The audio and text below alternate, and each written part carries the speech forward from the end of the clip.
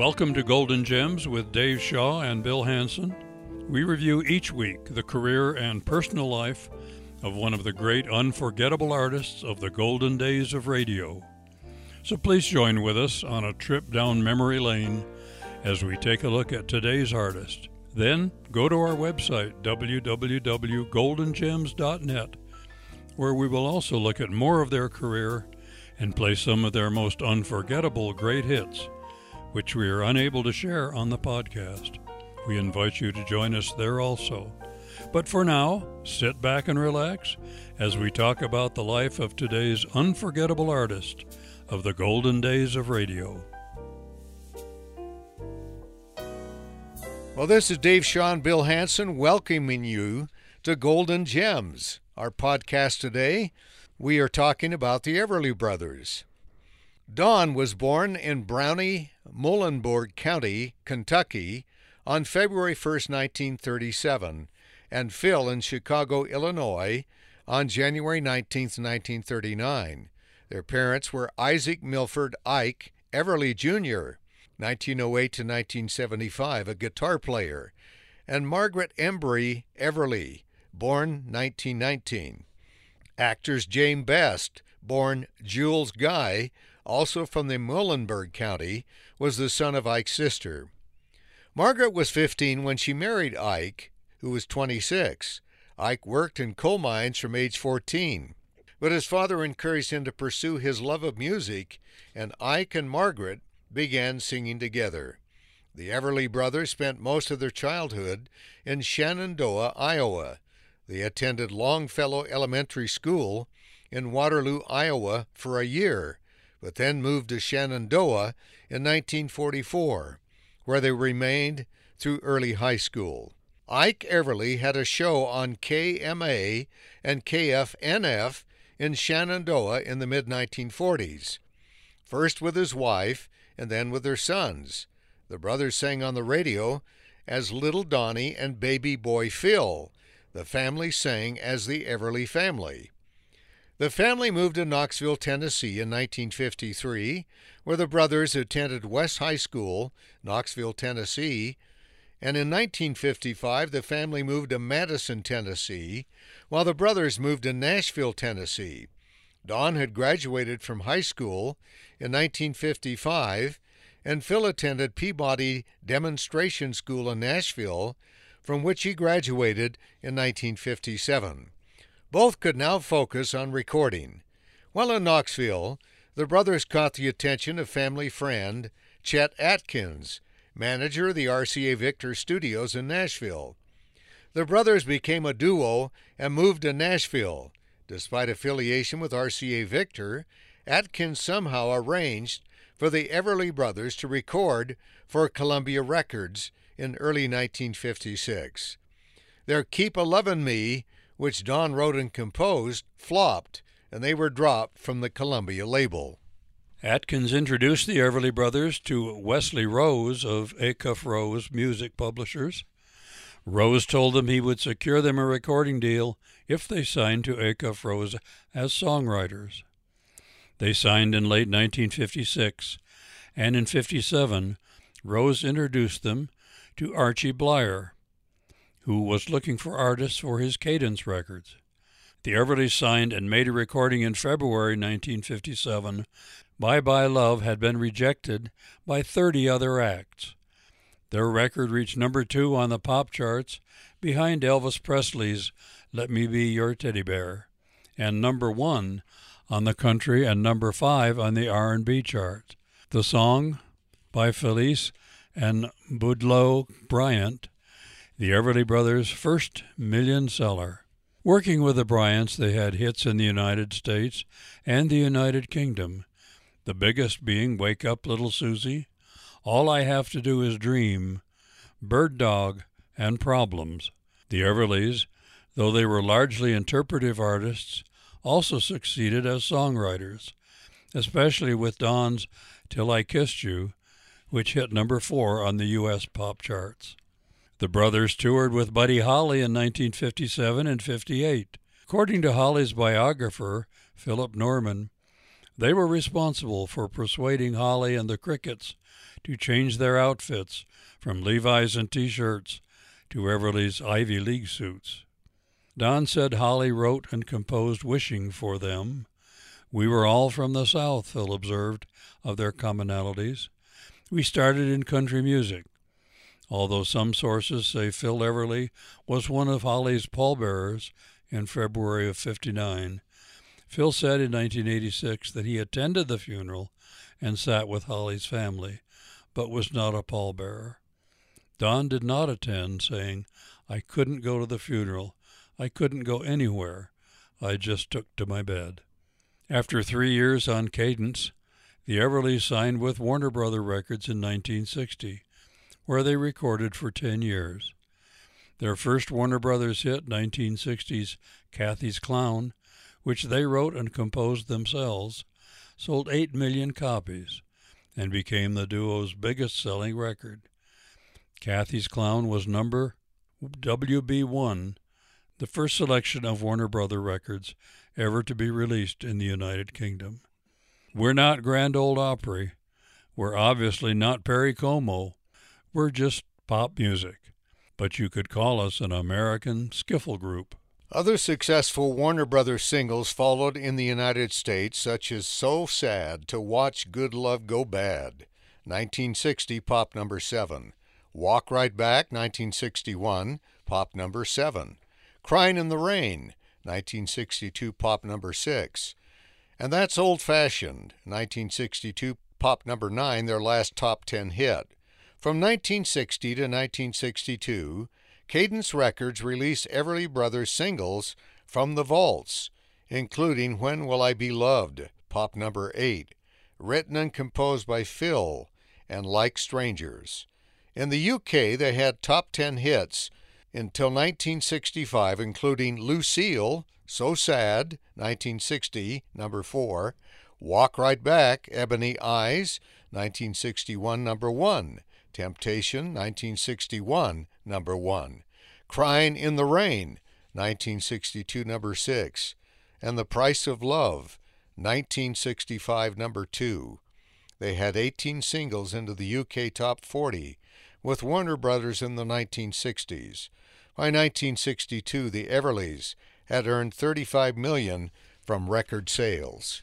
In 1961, the brothers had a falling out with Wesley Rose during the recording of Temptation.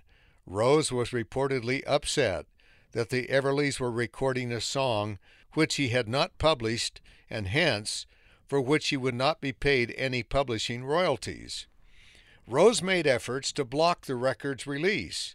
The Everlys held firm to their position, and as a result, in the early 1960s, they were shut off from a Cuff Rose songwriters. These included Felice and Boudleaux Bryant, who had written and composed most of their hits, as well as the Everlys themselves, who were still contracted to a Cuff Rose as songwriters and had written several of their own hits. From 1961 through early 1964, the Everlys recorded songs by other composers to avoid paying any royalties to a Cuff Rose. They used the pseudonym Jimmy Howard as writer or arranger on 2 selections that they wrote and recorded during this time. This ruse, however, was ultimately unsuccessful, as a Cuff Rose gained legal possession of the copyrights once the deception was discovered. Around this time, the brothers also set up their own record label, Calliope Records, for solo projects. Using the pseudonym Adrian Kimberly, Don recorded a big band instrumental version of Edward Alger's first Pomp and Circumstance March, which Neil Hefti arranged and which charted in the United States Top 40 in mid-1961. Further instrumental singles credited to Kimberly followed, but none of those charted. Phil formed the Keystone Family Singers, which featured Glenn Campbell and Carole King. Their lone single, Melodrama, failed to chart, and by the end of 1962, Calliope Records had gone out of business. The Everly Brothers' last U.S. Top 10 hit was 1962's That's Old Fashioned, The Way Love Should Be. a song recorded but unreleased by the Chordettes and given to the brothers by their old mentor, Archie Blyer. Succeeding years saw the Everly Brothers sell fewer records in the U.S. Their enlistment in the United States Marine Corps Reserve in October '61 took them out of the spotlight. One of their few performances during their Marine service was on The Ed Sullivan Show on February 18th of 1962, when they performed Jezebel and Cryin' in the Rain while outfitted in their Marine Corps uniforms. They continued writing and composing, as well as working with the Bryant spouses. By then, however, both the Everlys were addicted to amphetamines. Don's condition was worse. As he was taking Ritalin, his addiction lasted 3 years, until he suffered a nervous breakdown and was hospitalized to treat his addiction. The mainstream media did not report that either brothers were addicted. When Don collapsed in England in mid-October 1962, reporters were told that he had food poisoning. When the tabloids suggested that he had taken an overdose of pills, his wife and his brother insisted he was suffering physical and nervous exhaustion. Don's poor health ended their British tour.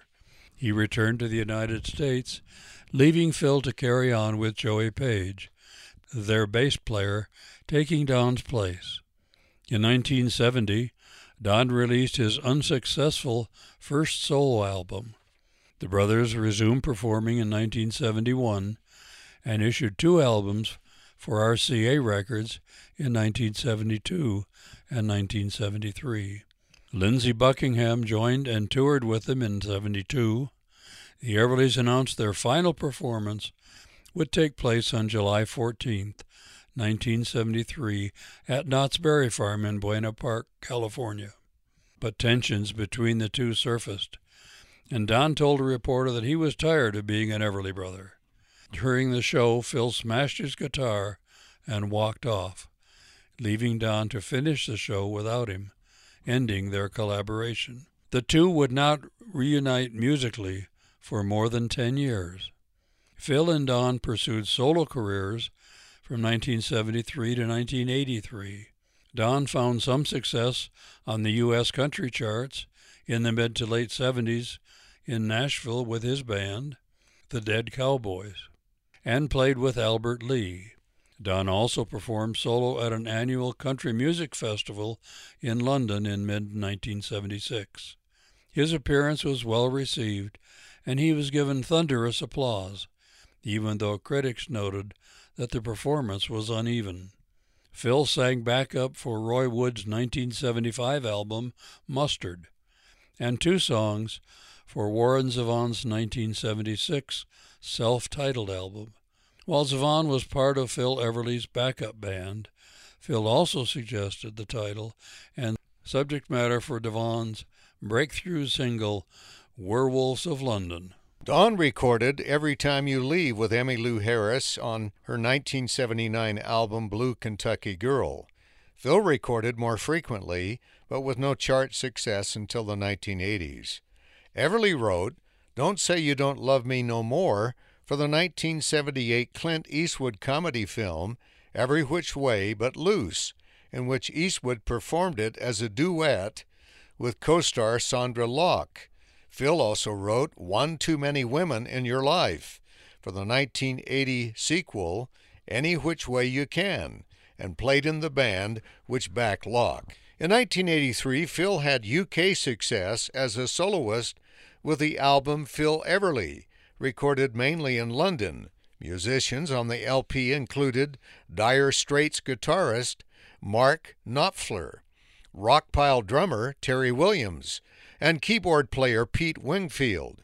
The track, She Means Nothing to Me, written and composed by John David Williams and featuring Cliff Richard as co-lead vocalist, was a UK top 10 hit, and Louise, written and composed by Ian Gaume, reached the top 50 in 1983.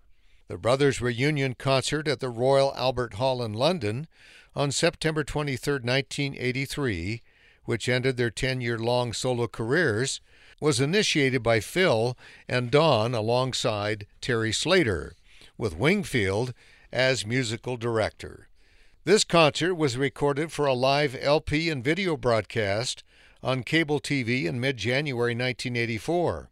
The brothers returned to the studio as a duo for the first time in over a decade, recording the album EB-84, produced by Dave Edmunds. The lead single, On the Wings of a Nightingale, written and composed by Paul McCartney, was a success, top 10 adult contemporary, and returned them to the U.S. Hot 100 for their last appearance and the UK charts. In 1998, the brothers recorded Cold for Andrew Lloyd Webber's and Jim Steinman's musical Whistle Down the Wind, and the recording was used in stage versions as source music. This would be the final original recording the Everly Brothers would ever make as a duo. The brothers joined Simon and Garfunkel in their Old Friends reunion tour of 2003 and 2004. As a tribute to the Everly Brothers, Simon and Garfunkel opened their own show and had the Everlys come out in the middle of it. The live album, Old Friends Live on Stage, contains Simon and Garfunkel discussing the Everlys' influence on their career and features all four on Bye Bye Love. The subsequent DVD features 2 extra solo performances by the Everlys. This was not the first time Paul Simon had performed with his heroes. In 1986, the Everlys had sung background vocals on the title track of Simon's album, Graceland. Simon and Garfunkel's The Concert in Central Park featured their interpretation of the Everlys' Wake Up, Little Susie. Phil Everly sang Sweet Little Corina with country singer Vince Gill on his 2006 album These Days. Everly had previously supplied harmony vocals on J.D. Souther's White Rhythm and Blues on his Souther's 1979 album You're Only Lonely. Phil Everly died at Providence St. Joseph Medical Center in Burbank, California, on July 3, 2014, 16 days before his 75th birthday of lung disease. Phil's widow, Patty, blamed her husband's death on his smoking habit, which caused him to develop chronic obstructive pulmonary disease, and recounted Phil spending his final years having to carry oxygen tanks with him wherever he went, and taking 20 different types of medication per day. Don Everly claimed in a 2014 interview with the Los Angeles Times that he'd given up smoking in the late 1960s, and that Phil had stopped too, but started again during their breakup, and had continued until 2001. Don said that weak lungs ran in the family, as their father, Ike, had died of black lung disease. He admitted that he had lived a very difficult life with his brother, and that he and Phil had become estranged once again in later years, something that was mainly attributed to their vastly different views on politics and life, with music being the one thing they shared closely, saying, "It's almost like we could read each other's mind when we sang." However, Don also stated that he had not gotten over Phil's death, saying, "I always thought about him every day, even when we were not speaking to each other. It still just shocks me that he's gone." Don added that he always firmly believed he would die before his brother because he was older than Phil. In a 2016 interview, Don said that he was still coping with the loss of Phil and that he'd kept some of his brother's ashes in his home. He added that he would pick up the ashes every morning and say good morning, while admitting that was a peculiar ritual. A little about his legacy. The music of the Everly Brothers influenced the Beatles, who referred to themselves as the British Everly Brothers.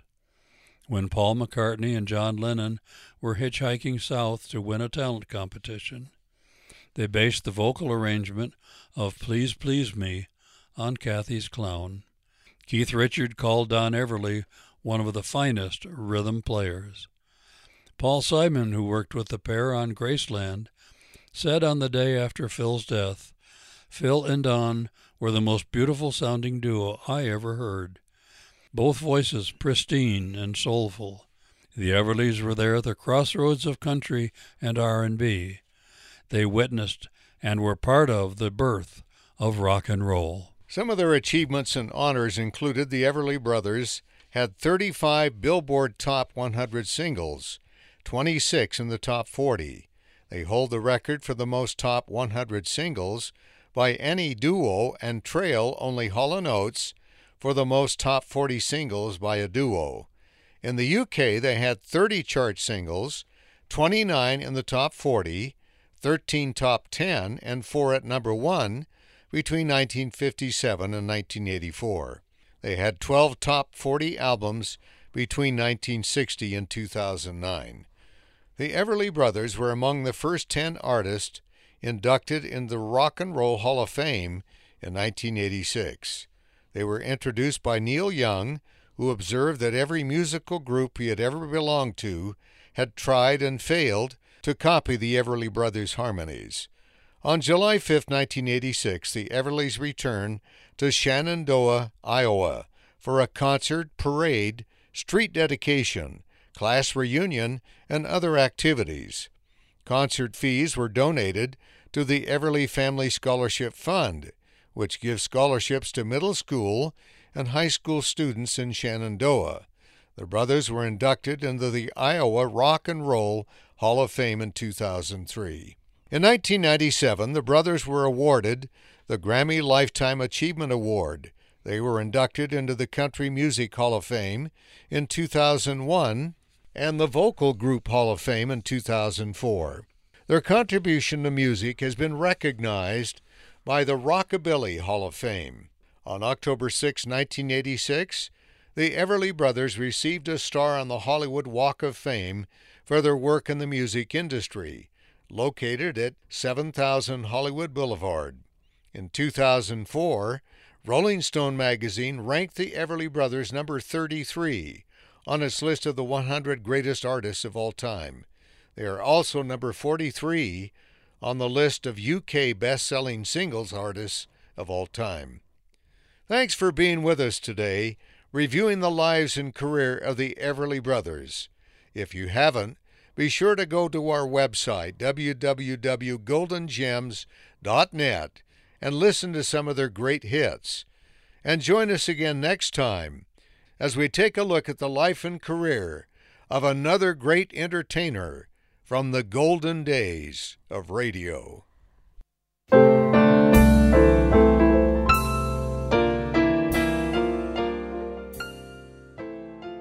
Thanks for being with us today. We hope you're having as much enjoyment as we are, reliving some of the unforgettable memories of the golden days of radio. To learn more about the career of today's artists and listen to several of their greatest hits, we invite you to go to our website, www.goldengems.net. May we also encourage you to tell your friends about the show. We'd love to have them join us in these little trips down memory lane. And as always, we invite your feedback or comments on goldengemsradio@gmail.com. So until next episode, this is Dave and Bill, heading back into the archives to dust off some more unforgettable memories to share with you on Golden Gems.